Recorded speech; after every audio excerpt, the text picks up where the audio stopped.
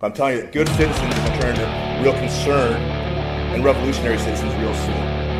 How do you feel about being complicit in perpetuating that?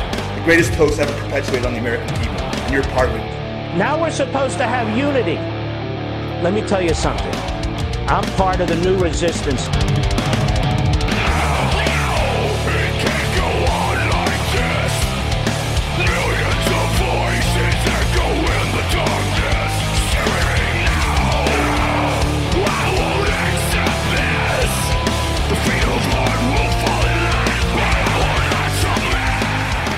Hello, beloved Springfield.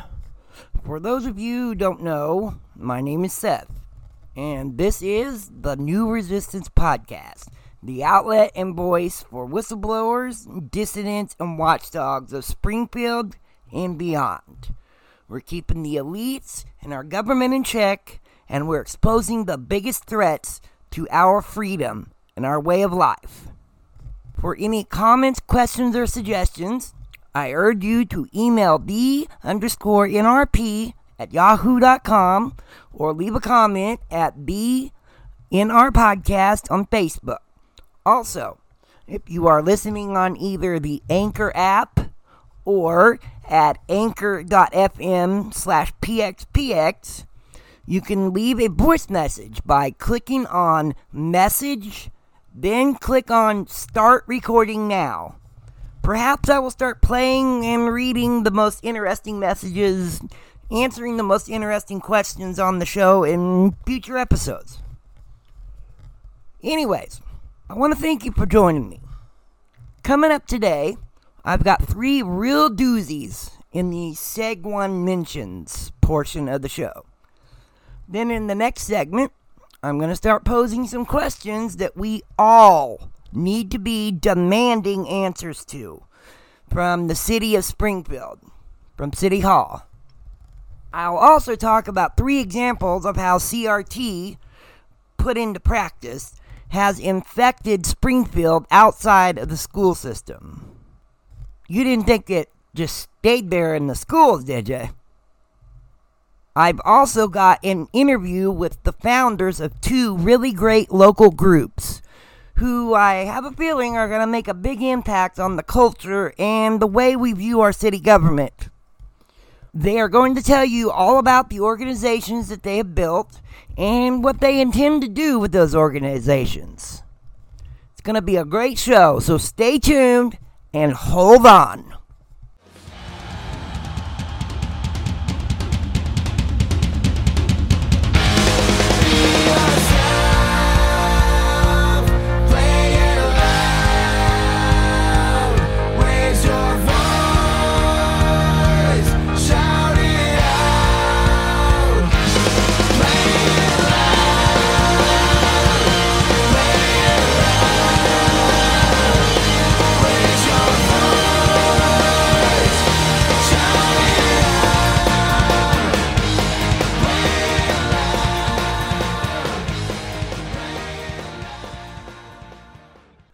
So, first, the forced vaccinations drumbeat has really been picking up speed as of late, and is becoming louder and more arrogantly bold.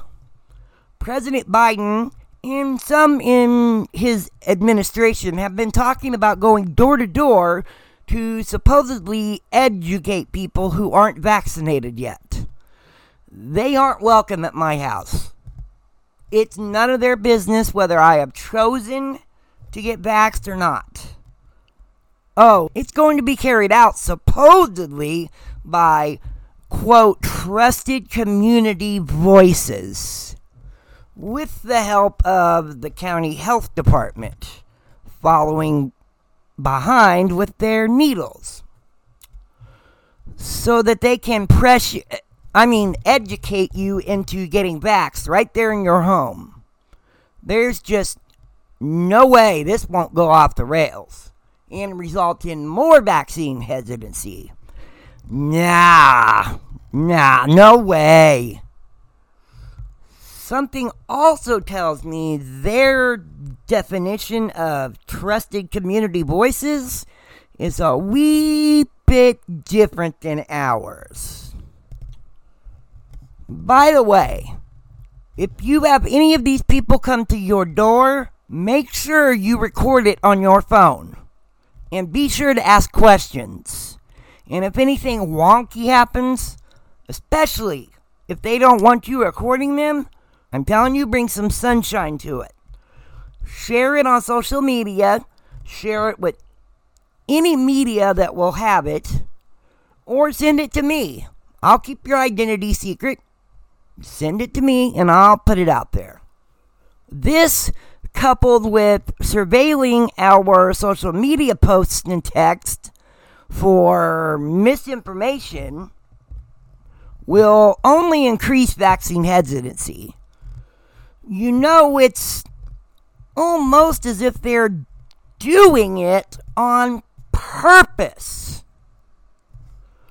We also have this by HHS Secretary Javier Becerra. Perhaps we should point out that the federal government has had to spend trillions of dollars to try to keep Americans alive during this pandemic. So it is absolutely the government's business. It is taxpayers' business if we have to continue to spend money to try to keep people from contracting COVID and helping reopen the economy. And so it is our business to try to make sure Americans can prosper, Americans can freely associate, and knocking on a door has never been against the law. You don't have to answer, but we hope you do, because if you haven't been vaccinated, we can help dispel some of those rumors that you've heard and hopefully get you vaccinated. We want to give people a sense that they have the freedom to choose, but we hope they choose to live, and we're going to make it possible for them to have a good life. And by the way, protect their family and loved ones at the same time. We hope people make the right choices. We want them to have the right information, but we are America. We try to give people as much freedom and choice as possible. But clearly, when over 600,000 Americans have died, the best choice is to get vaccinated. And this one by CNN medical analyst Dr. Lena Nguyen. It needs to be hard for people to remain unvaccinated. Right now, it's kind of the opposite. It's fine. I mean, it's easy if you're unvaccinated. At some point, these mandates by workplaces, by schools, I think it will be important to say, hey, you can opt out, but if you want to opt out, you have to sign these forms. You have to get twice weekly testing. And finally, this by former Obama HHS Secretary Kathleen Sebelius. It's fine if you don't choose to get vaccinated. You may not come to work. You may not have access to a situation where you're going to put my grandchildren in jeopardy, where you might kill them. Could they be hoping this will create the conditions for forced vaccinations? Pressure is building to force the unvaxxed to, quote, get the shot or else. You know, de Blasio in New York City has already announced they're doing vax passports. Also, the U.S. military and federal government workers, as well as Mercy Hospital System in Springfield, have already announced they are mandating vaccines for their personnel. You know, since Mercy Hospital's doing it, Cox isn't going to be far behind. Steve Edwards can't be outdone as one of the biggest a-holes in town. As always, it's not really about what they're telling us. It's about the ruling class's fear of losing power. And we do not have to stand for it. The second one, the number of victims of the January 6th worst attack on the Capitol since Civil War, insurrection, sadly just keeps piling up. So sad.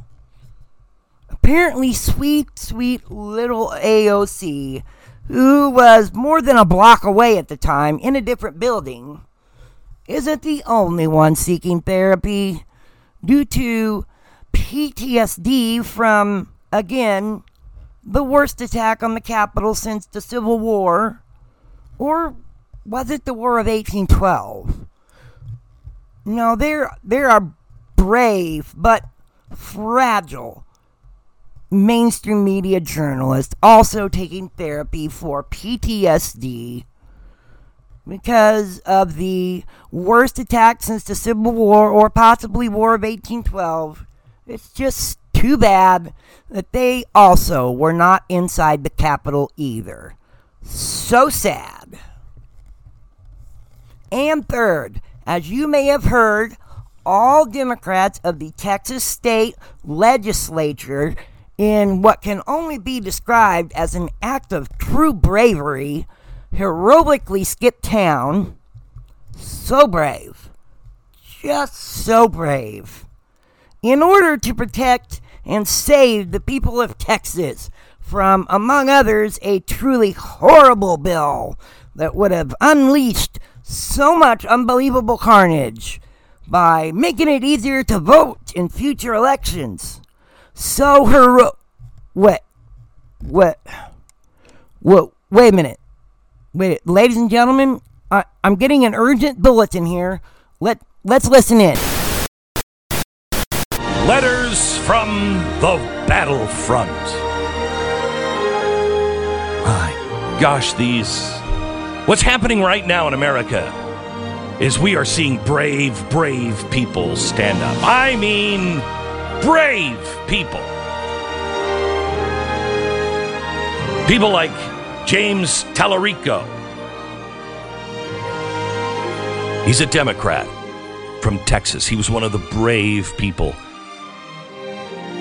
that got onto that private jet and flew away from the great state of Texas. He said in his letter from the battlefront, "We just landed in Memphis on our way to D.C. Thank y'all for well wishes. Yes, we left behind our families, our livelihoods, our beloved Texas. But our sacrifice is nothing compared to the sacrifices brave Americans have made throughout history to protect the sacred right to vote. James Tallarico, brave American." Wow, I've got more of these letters from the battlefront coming up. Hold on just a second. We have some breaking news. Another letter from the battlefront. James Tallarico. He's written another letter from the battlefront. He says, "We Texas Democrats are prepared to stay out of Texas for the rest of the session. This decision wasn't easy. Many of my colleagues left kids, elderly parents, sick loved ones.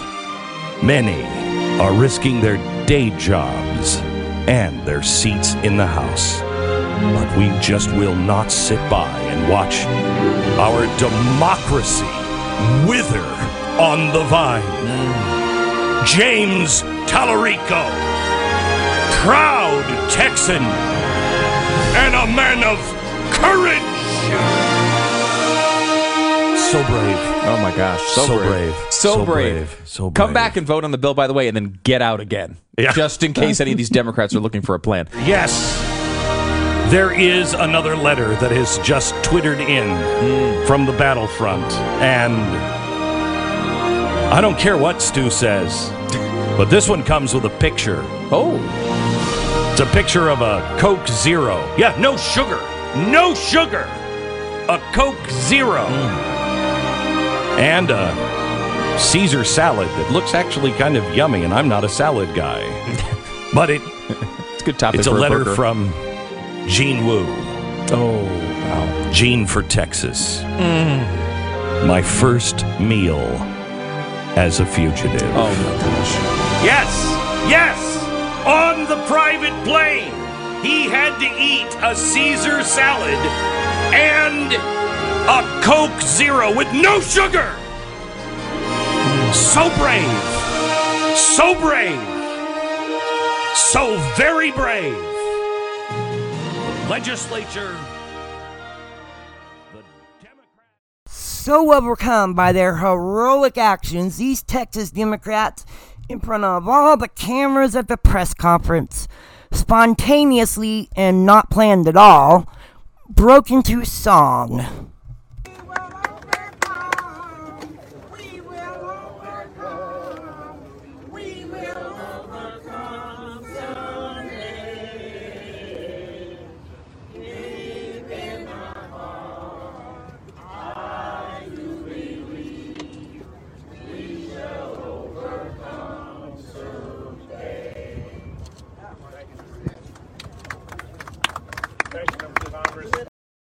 So brave. Just so Let's take a break. I'll be right back after this message.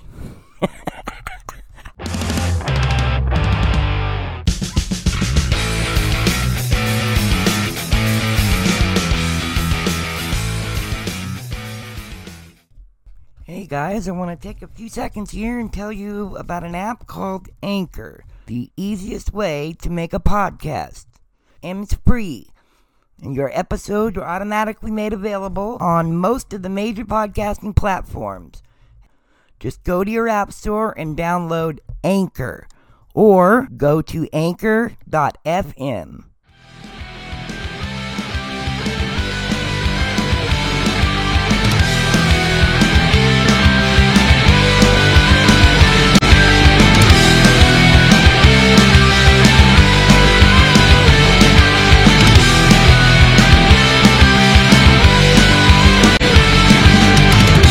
Up on the ashes and over the hill, we knew more than we ever will. Back when the days passed by so slow, and now we'll never know. But sense of tomorrow was far away, and our dreams, they will never fade. We never thought the good time would end. Can we go back to those days, when everything was simple then, and nothing could ever change? Go back to those days, we didn't ever care at all. I wish I could remain back in yesterday. Alright, welcome back everybody. Now don't forget to share this and all the other 8 episodes in the NRP catalog with everyone you know. Family, real life friends, social media friends, anyone else you feel inclined to share with. Also, if you're listening on Apple Podcasts, hit subscribe so that you will know automatically when new episodes, etc. are released. And don't forget to give the show a review while you're there.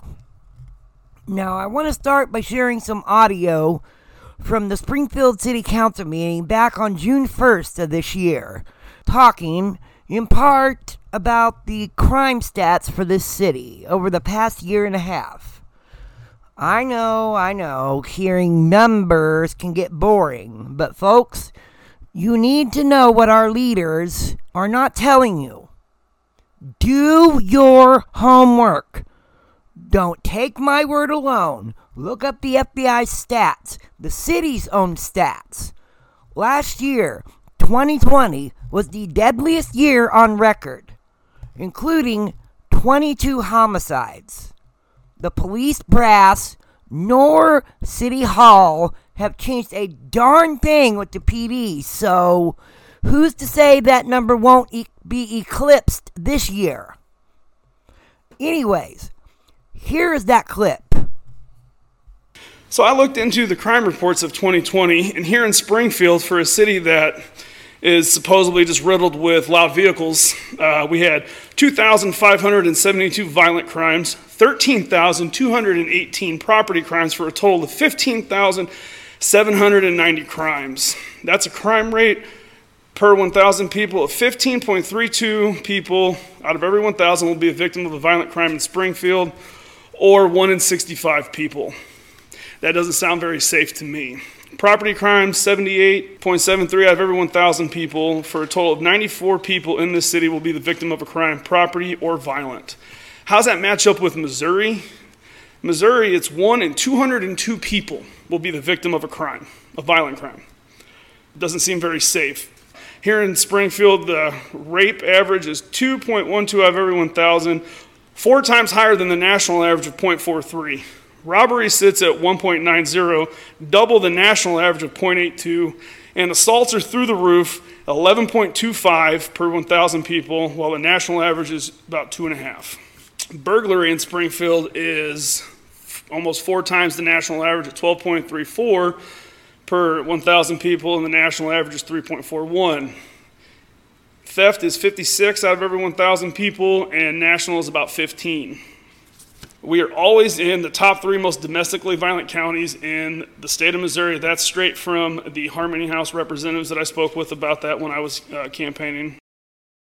Almost every one of you so often speak to caring about Springfield. We hear it every election season, every public appearance. Yet every year the crime gets worse. In 2020, we were above the national average in murder, rape, burglary, vehicle theft, and among many other categories as well. All of those have been on the rise since I moved here in 2010. In 2008, 74% of Springfield citizens said they felt safe. Chief Williams took over in 2010. In 2019, that number was 59%. And I'm going to go out on a limb and say that that number is a lot lower today. Since Mr. Williams has been in charge, that number has only dropped lower and lower. In 2013, he also said, quote, "We are not, nor will we ever be designated as a dangerous community in which to live," end quote. Yet 8 years later, here we are, amongst the most dangerous cities in our state. It's time for him to go. We didn't make those numbers up. Those are the recorded data, the facts. It's time we start asking questions and demanding answers as to why they are sitting back and watching it happen. Oh, but Springfield made it onto a couple of lists that label us one of the safest cities to live in. The people who put these lists together either haven't been here in a long while or they are lying and haven't ever been here. All of the city council members and McClure, with the exception of Councilwoman Romine, live in the ritziest, nicest parts of town. So they have no earthly idea what it is like to actually experience day-to-day life in a crime-ridden city. They have no idea what it's like to have to watch over your shoulder when you are walking to the bus stop or uptown on the square or to your car in bigger parking lots by yourself or with your young child. Did you guys see the article on KY3's website about the gangs of 10 to 15 people jumping others alone or with one other and beating the ever-loving crap out of them? Will the council or Mr. McClure or any other elites in this city ever have to experience anything like that? You know the answer to that already, don't you? I've put together just a few questions that we as a community, as citizens that actually give a damn about people and their well-being, need to start demanding answers to regarding crime, the inaction, and the excuses being made from the top, including Chief Williams. Number 1, which is a 2-part question. I know they just announced that there had been a pay raise for new hires negotiated, but A, what took them so long? They could have done this a while ago. The officer shortage at SPD did not start last year. It's been increasing at least over the past 10 years. When Williams got here, I believe it was 23. Today, it is about 50 and not slowing down anytime soon. B, could part of the problem with negotiations be who is doing the negotiating? Could he or she not have the PD's interest in mind? Something to think about. 2, could the reasons for not securing higher wages for officers and higher starting pay and setting up the conditions for a better work environment be because there are those in charge of securing those things, along with members of the bureaucracy, have been purposely throwing up roadblocks for our officers? 3, another two-part question. A, how deep does the lack of support at the city hall level go?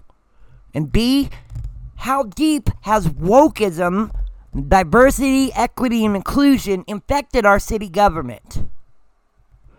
We are paying every single one of these people's salaries. Our money is going to fund the dysfunction and unwillingness to keep this city safe. We should be demanding answers to all of this and more. I'm just talking about crime in the police department today. The dysfunction and rot is systemic. You want to talk about something that's systemic? That is. We must support the rank and file officers. They have to know that somebody in this city supports them, because they sure aren't getting it from the top. They all deserve better than that. Many, many thank yous to the officers of SPD for your sacrifice, for putting your life in danger to keep us and this city safe. Right now, your lives and your profession are being used in a political game. But know that you are not alone. You do have support. Thank you.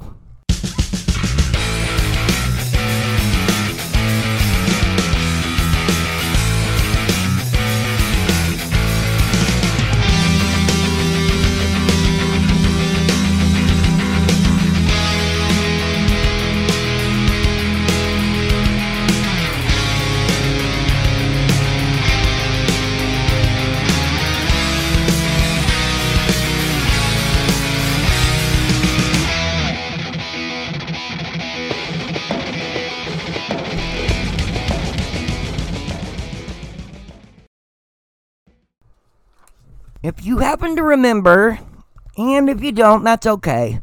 In the last episode, I talked very briefly about how this CRT, diversity, equity, inclusion, woke revolution had infected more than just the school system here. Today, I want to tell you about 3 examples of that.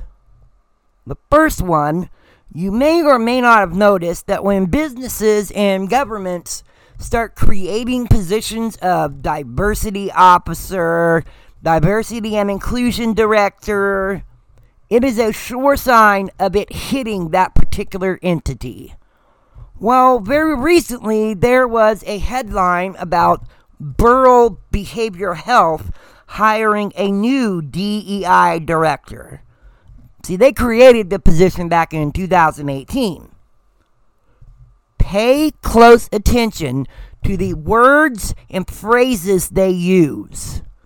The left are very good at leading people to believe what they are pushing is noble and righteous, when it's actually really destructive and detrimental.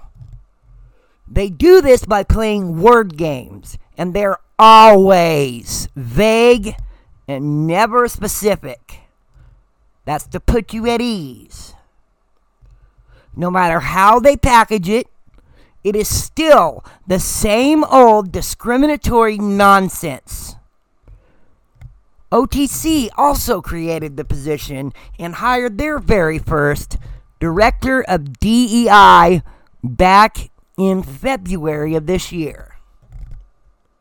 The second example, I also mentioned very briefly in the last full episode that City Hall has been infected as well.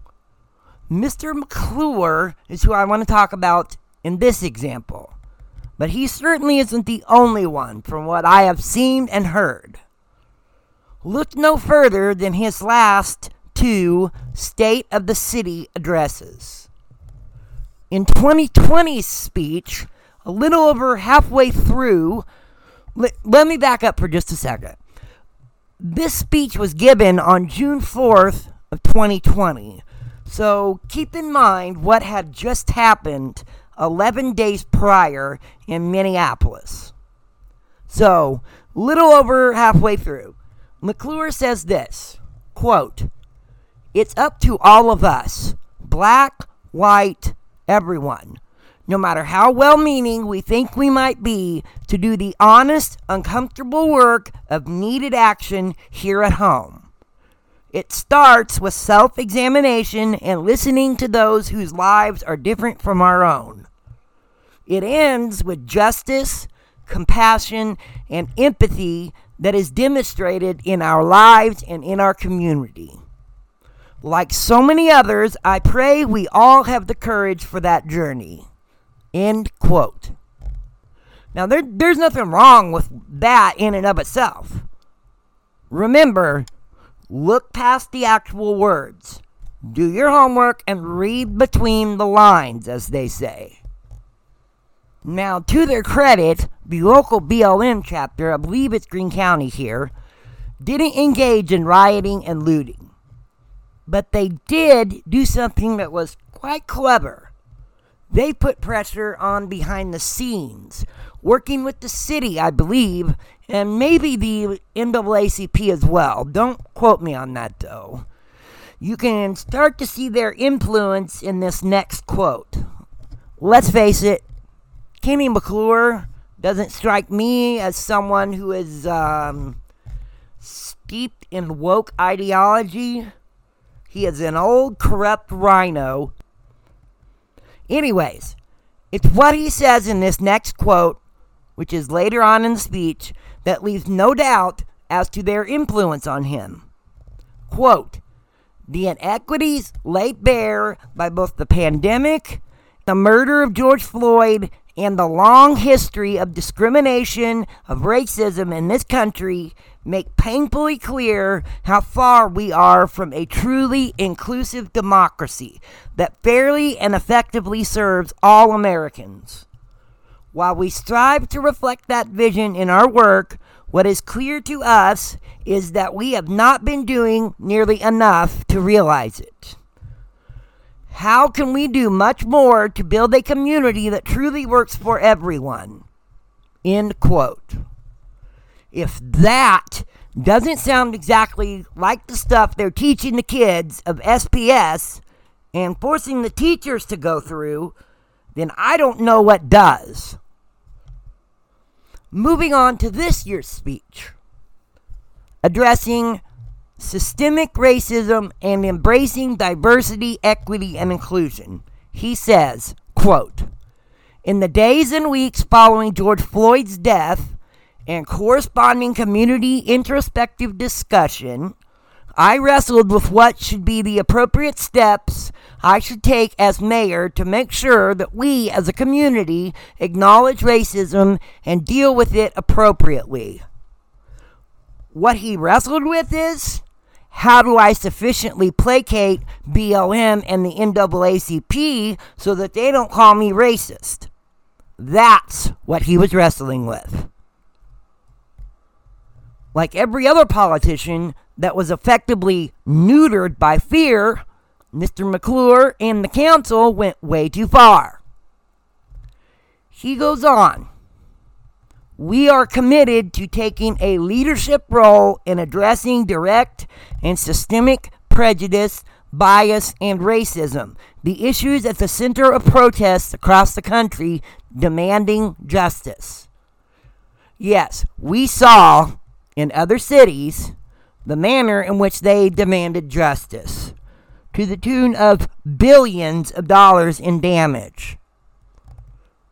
At best, the government should provide guidance, maybe resources, and the PD arrest any lawbreakers. But that is it.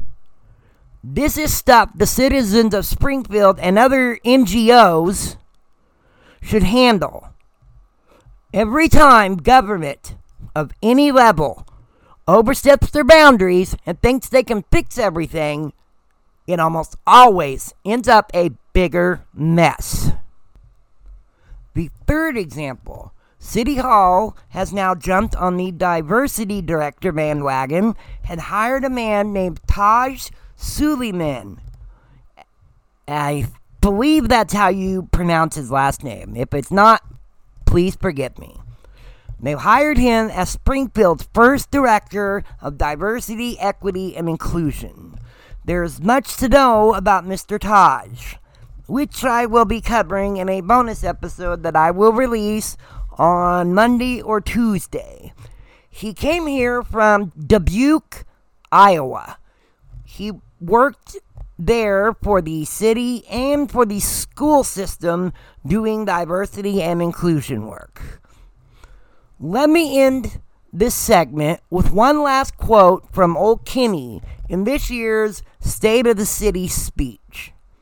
Quote, Taj's position will provide more structure to help the city go beyond expectations to address concerns presented by various groups advocating for systemic change, not just projects and programs. End quote. That right there tells you who will really be running our city. Obama was right. Elections do have consequences. And this, my friends, is ours. For only 13% of Springfield showing up to vote. I'll be right back. Please stay tuned.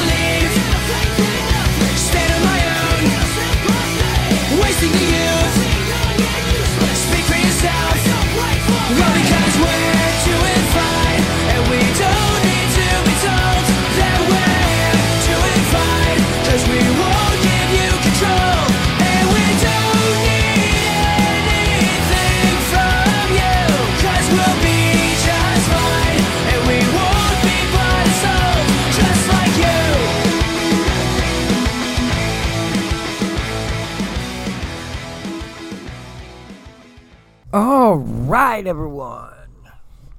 So, I have said many times on this show, and I cannot express strongly enough, just how important it is for us to engage locally, to make our beds locally, more than anywhere else. What's going on nationally and internationally, or even on the state level, affects us in many profound ways, but it is in our local communities and counties that we can have the most direct impact in effecting change. It has been one of my main goals from the beginning to highlight and uplift local activists, groups, and organizations who are fighting for the cause, who are fighting the good fight, for returning power to the people of Springfield and taking the elites and the ruling class to task. Today, I want to highlight two such groups, Queen City Watchdog and Lemons to Lemonade. I sat down with the founders of both organizations a few weeks ago. I know, I wanted to wait for the right time to fit this interview into an episode, and this is such a time. I'll give you a heads up that for some reason, and I'm not quite a professional at this just yet, so I'm not sure why, but my mic wasn't picking me up as loudly as it did the other two, but I did the absolute best that I could to give you, my audience, good informative content. You'll notice I didn't ask a ton of questions this time. I did that on purpose. I wanted to give them both plenty of time to give full and complete explanations of what they're all about. Now, full disclosure, I am part of Queen City Watchdog. All of the officers and board members were all one group and one family. However, I wanted you to hear from the man who brought us all together, the man whose brainchild this group is. And without further ado, here is the interview. My guest today is returning, Michael Hasty, and for the first time, Lisa Meeks. And they are here to tell you about a couple of local groups that I think you all would benefit from knowing about and getting involved with. So, Mr. Hasty, tell us about your group. We are the Queen City Watchdog. The name's derived from Springfield being the Queen City of Missouri. And Watchdog, obviously, we're watching the government. We came into being after the election because during the campaign we realized a lot of shady dealing, crookedness, and lack of accountability at the local level. So the many people I met on my journey through this political experience, you could call it, I have surrounded myself with people I trust, people I respect, and we are now a Missouri nonprofit corporation recognized by the state. We have a Facebook page. You can check us out at the Queen City Watchdog on Facebook. You can check us out at queencitywatchdog.com. Lots of information about the city. We cut the crap from the city's website and make things easily accessible to you. And you can get a link to our Facebook on there, our email, sign up for our email and call list. You know you're at the right place when the logo's a pit bull standing over a skyline of Springfield and the background's purple. And and we're just here to hold the city accountable. We're watching the school board and making them accountable to the people again, which they've had a long past of not having to listen to people, and that's a little bit about us. So what all kinds of things do you envision doing to hold the city and the school board and all those accountable? Well, we've already started sunshine requesting information that the people may not know about, such as contributions to the Good Government Committee and the Chamber of Commerce. The school pays memberships to it. The city pays a membership, which is crazy to me. The financial transactions. So exposing the money trail that's in charge of the city, because anyone that's paid any attention to any Springfield municipal election knows that the Good Government Committee, which is the PAC of the Chamber of Commerce, throws a disgusting amount of money at people. They make sure that it's not widely publicized. They put their money behind their people who are going to be their rubber stamps, and they get their people out to vote. It's our job to get the people out to vote and understand why you need to act local. With all the threats and all the things coming at us right now, starting local is a place where we're going to make the biggest impact, which is why I have you guys on, and why the purpose of this whole show is to highlight local stuff. We're, as much as we'd like to, us here, we're not really going to have that big of an impact on nationally or even state. Well, you got to understand too that Springfield is the beacon in southwestern Missouri. That's right. Joplin looks up here, Branson, Ozark, Nixa, Republic. What happens in Springfield can be felt throughout the Ozarks down here in southern Missouri. So if we can change it here, we have a chance of changing it elsewhere. That's right. So we got that going. Maybe down the road we're going to start trying to get some charter amendments to make the charter work for the people better, take a little power from the council themselves, and any chance that we get to run an amendment referendum to any vote that they have, kind of like what Galloway did when the council clearly and outright ignored the citizens of Galloway. in favor of a developer. Still would go in. They had the referendum process, and that's something that we would look to change because they're in a court battle right now because the city violated its own charter when they passed that zoning ordinance that they did, and it was effective immediately, thus taking out the 30-day window that the charter gives for referendums. So that's something we could work on, and we need to challenge the city more, build a sense of community, and show people that we truly do outnumber the status quo, and if we want our city to work for us, we have to get out and do something about it because no one's going to do it for us. We are the ones that we've been waiting for all this time. Well, me, Marcus, and Alex, and Craig, and Angela Romine, councilwoman now, we all ran because we all talked about hearing constantly who's going to do it. We stopped asking who, and we stepped up, and it just kind of has evolved and rolled into what we're doing, and we're gaining traction. People know who we are, and hopefully we can inform the public and make some good, solid changes in Springfield, make the government work for the people again. Yep, that's right. All right, so Lisa, you've got a group that you've started that's pretty interesting, I think, called Lemons to Lemonade. Yep. Tell me all about it. Tell us a little bit about it. Well, Lemons to Lemonade started similar to what Michael was talking about right after the election, because I'd worked really hard to try to get those guys all elected so we could have actually a voice for the people on the city council. You worked harder than many of the rest of us. Well, I can't say that. You did a lot of work, Seth.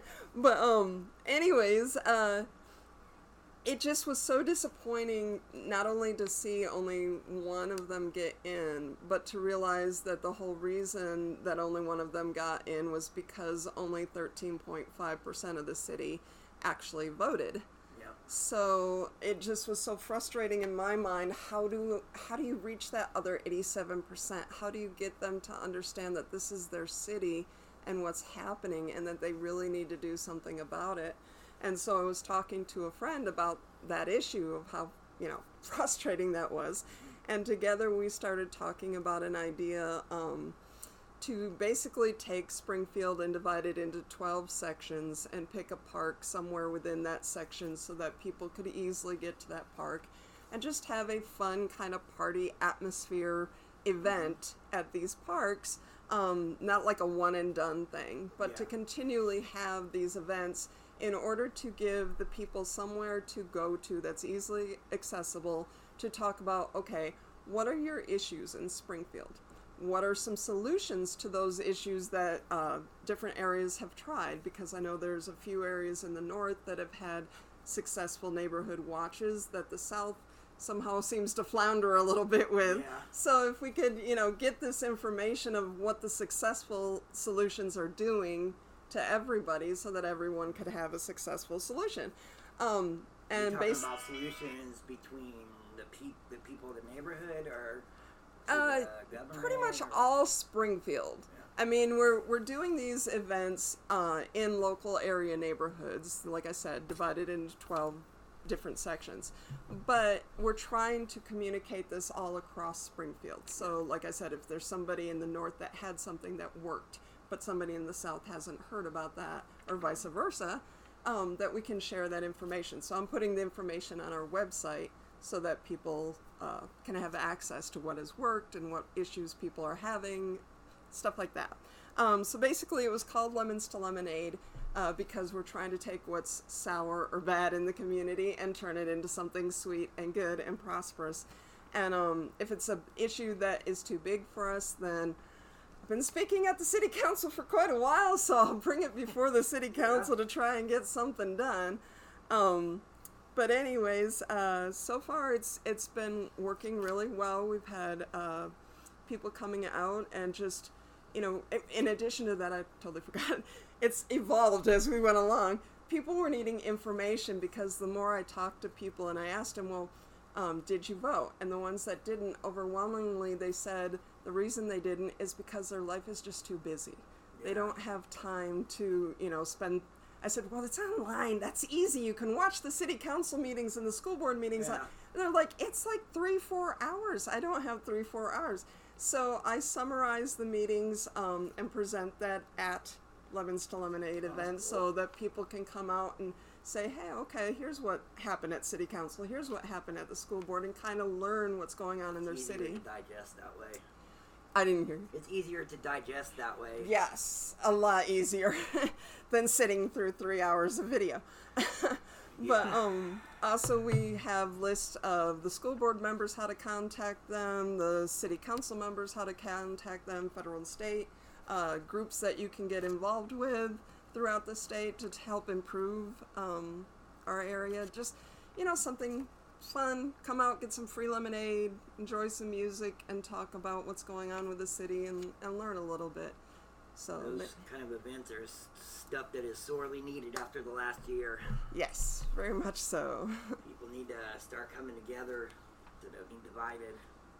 That's one of the things I've been stressing is that I don't care what party you are from, I don't care what your beliefs are, we all live in Springfield. Right. And that means what's going on in the city matters to us all and it affects us all, and so we should all be working together no matter what. That's right. Bingo. That's right. So when is your next event? The next one is at Silver Springs Park on Saturday, June 26th from 3 to 5. And they're always on Saturdays 3 to 5. It just, the park changes. So you can find out which park and what days we're having the events at lemonstolemonadespringfield.org.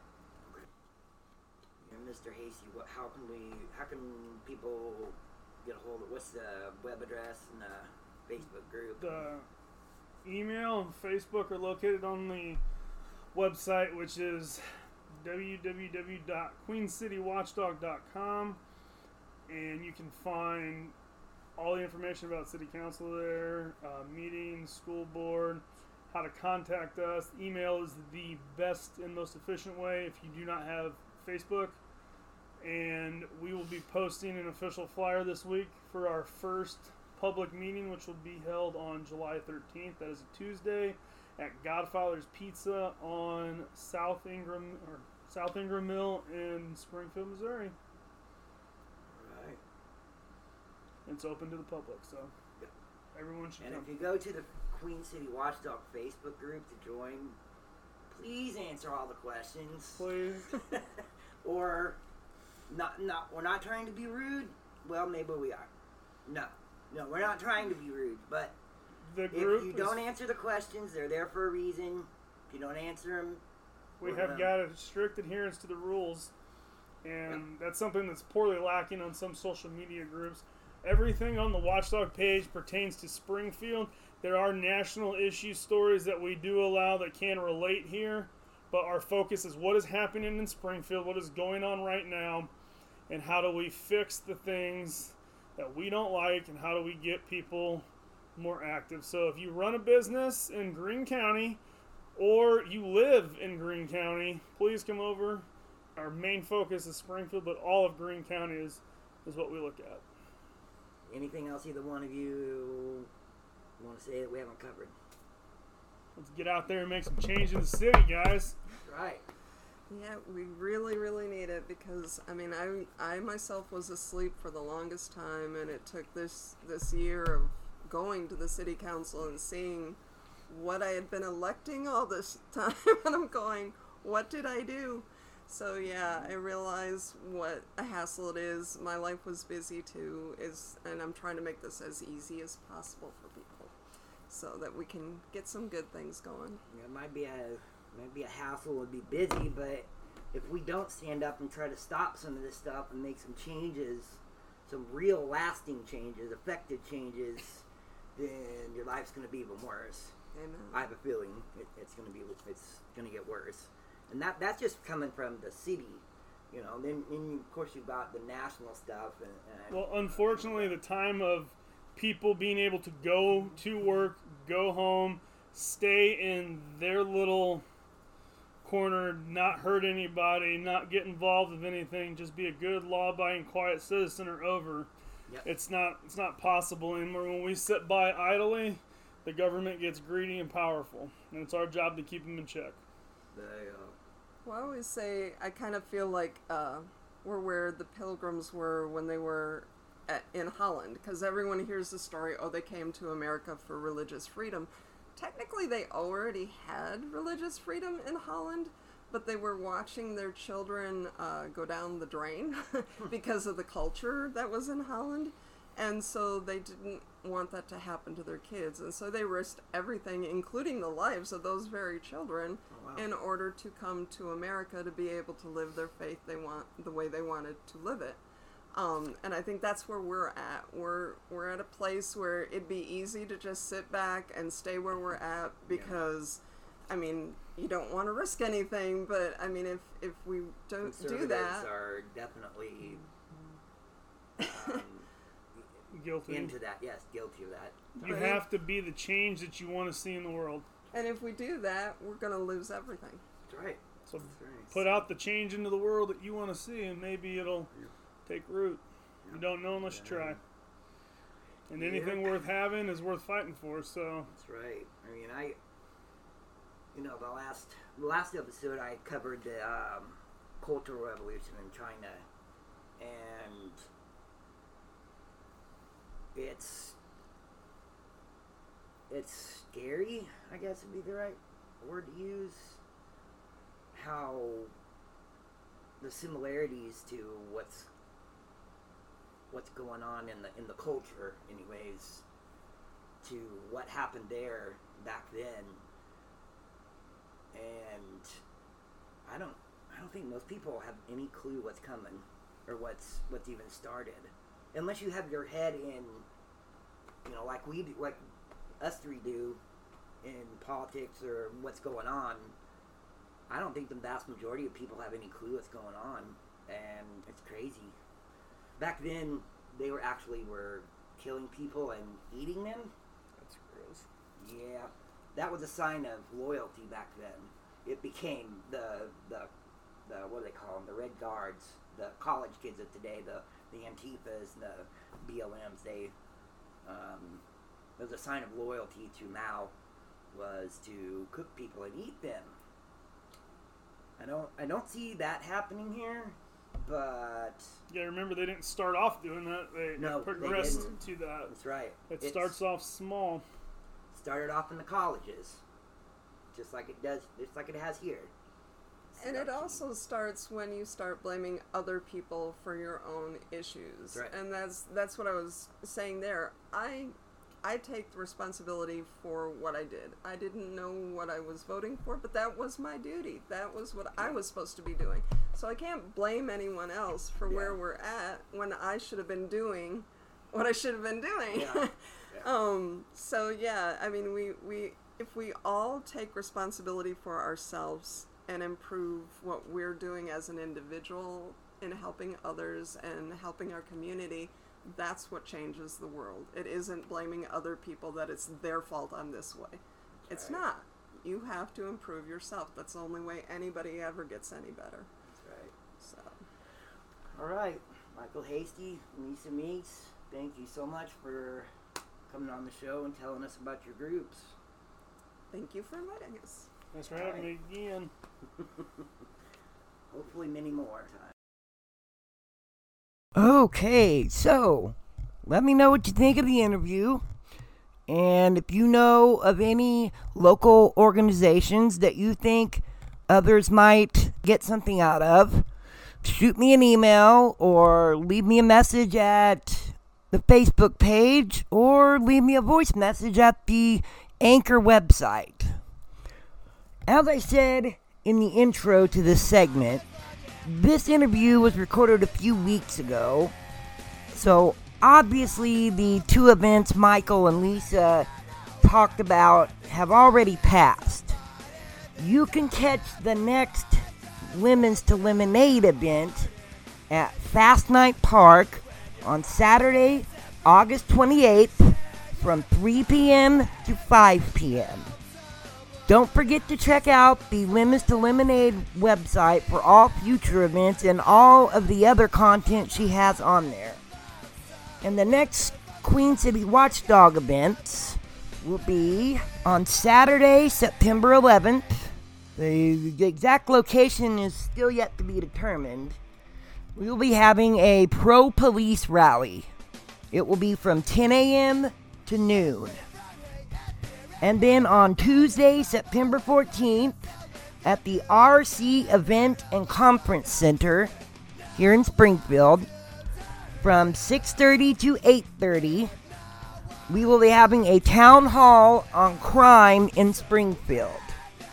That's the RC Event and Conference Center, and that is at 910 West Battlefield. And if you have a few bucks, shoot them over to QCW. They sure could use it, as Lemons to Lemonade is not currently taking donations. I will be back shortly to end out the show. Stay tuned.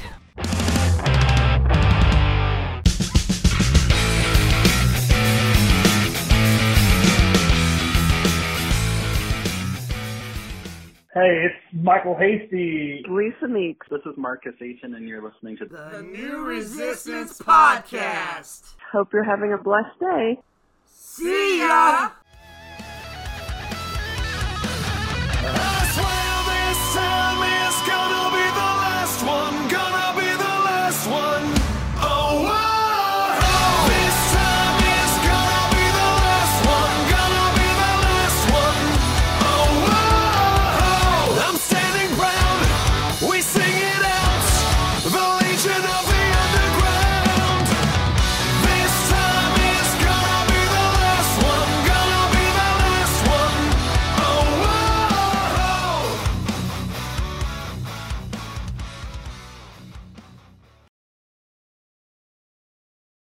Thank you so much for listening.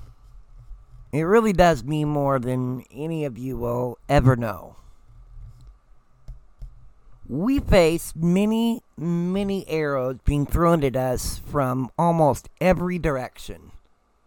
Our rights are being legitimately threatened more today than at any point in my lifetime. Every day it seems there's another, then another. Then while you're still trying to figure out what happened with the first one, we're hit again. As you all surely know, the left have control, have an iron grip on every institution in this country. In the pandemic, the 2020 election, and every day since Biden took office have only served to magnify that fact. I used to think the church was the only exception, but sadly, it seems as if it is slowly falling as well, or parts of it. They not only control institutions, but the culture, the public square, the narrative, what is and is not socially acceptable behavior, what speech we're allowed to use. They've refined words such as oppressed, sexist, racist, and more to mean essentially anything and anyone that they don't like. It all happened right under our noses. And while the left have been marching in lockstep right through everything over the past few decades, the right, conservatives, and Republicans were off to the side talking, we're living our independent lives, you live yours, we'll both be good, and so on. Let me ask you guys something. Why don't we control any of the sacred institutions in this country? Because conservatives and the church have been completely quiet.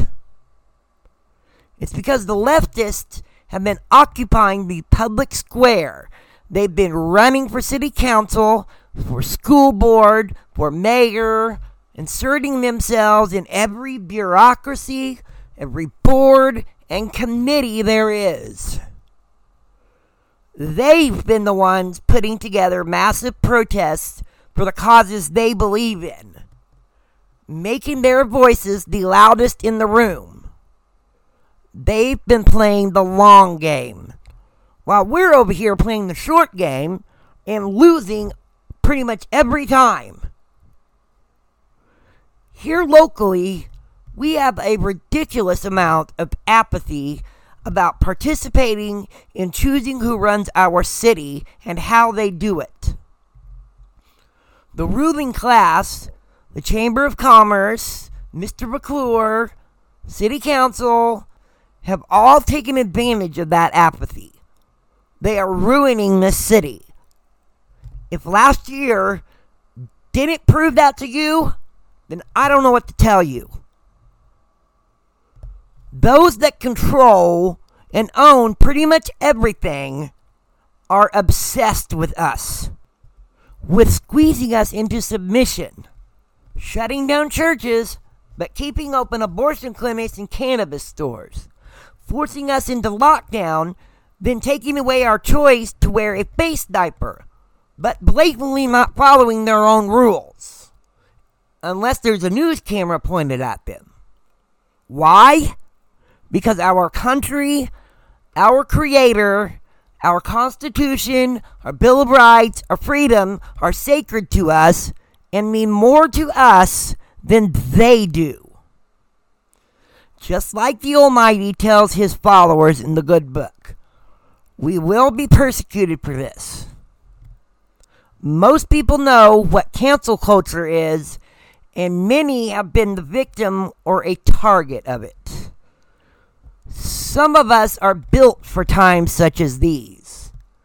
It's like, I don't care what you think of me, your fear and intimidation are useless here. And then you have those Republicans and sadly conservatives and some pastors who talk a big bring it on game, but then crumble when push comes to shove. Charlie Kirk said not too long ago that, quote, words should correlate with action, end quote. Ladies and gentlemen, we must start taking an active posture. We must obtain the mindset of playing offense. That is why I started this show. That is why Queen City Watchdog, Limits to Lemonade, Back on Track, and more groups were started. It's why the Aitons, Michael Hasty, Angela Romine, Craig Kaufman ran for office in April. To play offense. We've had enough of being on defense constantly. We are in this for the long game, for real lasting change. Now, I want you to do something for me. I want you to turn the volume up as loud as it can go if you're in a place where that is appropriate to do so. Or I want you to have everybody in your house to come into the room or make sure it is loud enough for them to hear. I'll give you a second. Go ahead. To everyone within the sound of my voice right now, please listen to me. I strongly urge you to join the fight. You don't have to be out on the streets protesting if that's not what you're comfortable doing. You don't have to give speeches, talk in front of city council, but there are all kinds of opportunities for you to join. Everyone has their own talents. Use them. Starting this coming week, if you have a certain talent you feel led to lend to the cause of liberty, you can send a message at this show's email address or leave a message on the Anchor website or Facebook Messenger. Get a message out somehow, and I will do my best to point you in the right direction. This is a call to action. It's time to stand up, to raise our voice, to get in the fight for this city, for what it stands for. Let this day this moment be the beginning of your activism. This beautiful blessing that the Founding Fathers left us, this constitutional republic, it's going to fall, folks.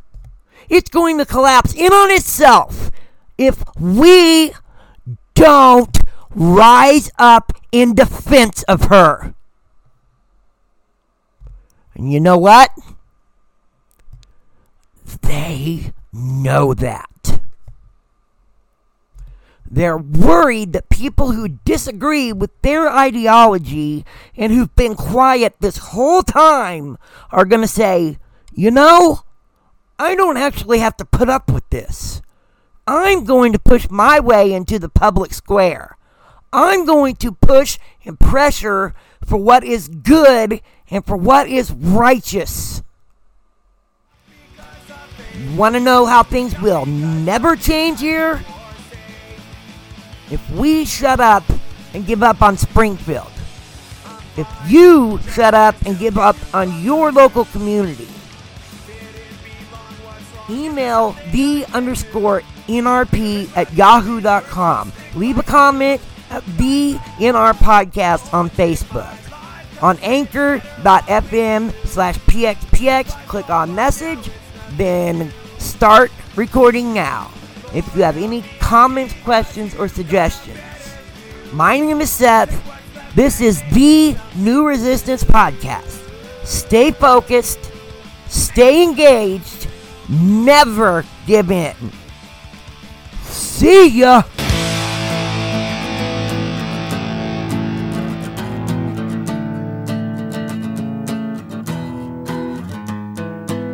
Just because I never learned to give up, challenge my beliefs, I'll choose to stand up.